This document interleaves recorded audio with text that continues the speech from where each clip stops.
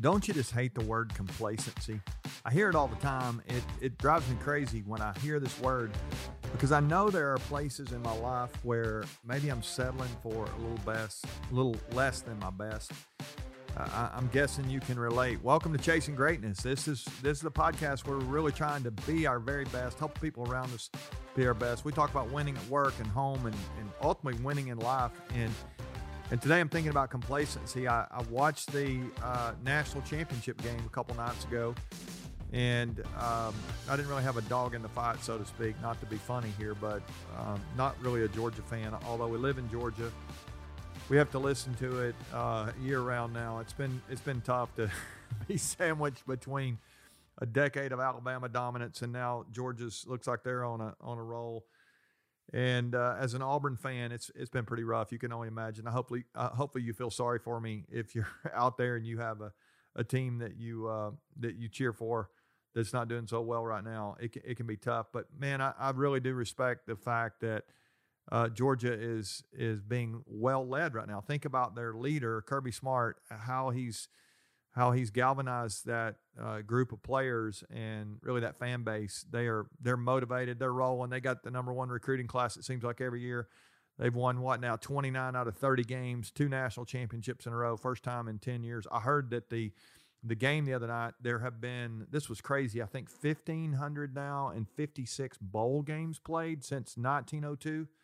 And that was the most lopsided game in 120 years. That's incredible. What was it, 65-7? And when the game's over, they ask him, how you feeling about your program right now? And he said, I feel pretty good. It was a good night, but I don't want us to be complacent. And he used a word that I haven't heard in a little while. He said there doesn't need to be any entitlement in our building. And I'm like, oh my goodness, how amazing is that? This guy's focused on eliminating. And he said we have no entitlement on our team. And if we get there, that'll lead to complacency and that'll be a problem. Well, here's my statement today. I've been giving you a statement every day. I spent some time thinking last week on Friday. I didn't know this one would come up. I really didn't know this game. I thought I knew how it would go. I thought Georgia would win. They obviously were favored, but I had no idea that those words would be stated afterwards. But my statement that I've got written down here is complacency paves the path to regret. Complacency paves the path to regret. I promise you, if you're complacent in any area of your life, you're going to get to a point in your life and you're going to look back and you're going to wish you hadn't done that. You're going to wish you had not settled. Remember, last week we talked about this idea of really trying to be our best. I said even just a couple of days ago, you never regret doing the right thing. I think you always regret when we don't do the right thing, and I think complacency is one of those things that we regret. And as we talked about last week, I asked you to picture your 80th birthday party. I want you to feel for just a moment what it would be like if you get to 80 and you've been settling.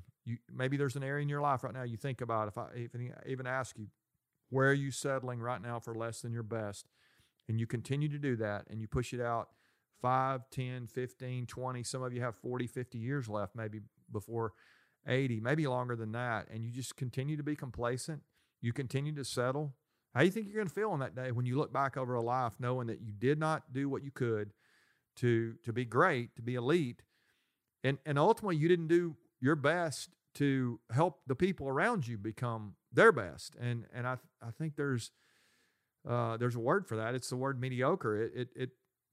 We've defined it here before. We didn't define it, but it's been defined. I've talked about it before. It literally means halfway up the mountain. We get to a point and we quit climbing.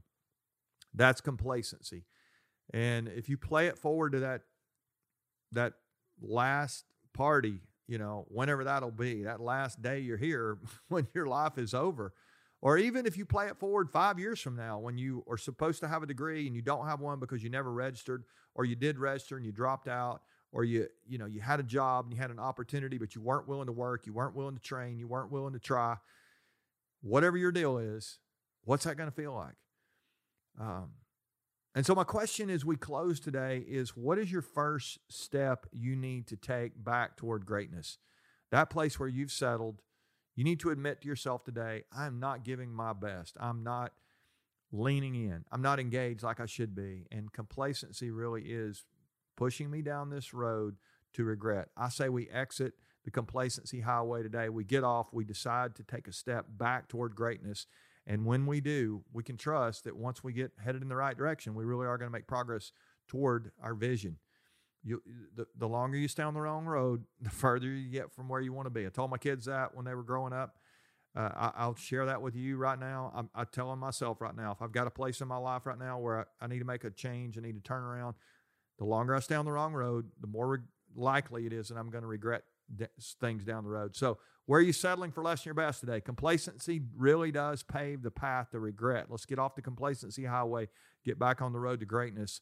Help me today by sharing with somebody, encourage them, tell them what maybe something you need to stop doing, a place where you've settled, a place where you've gotten on the side of the mountain, you quit climbing, a place where you need to turn and you need to go back in the other direction. Let's cheer for each other, encourage each other, and keep chasing greatness together. All right, love you guys. We'll see you tomorrow.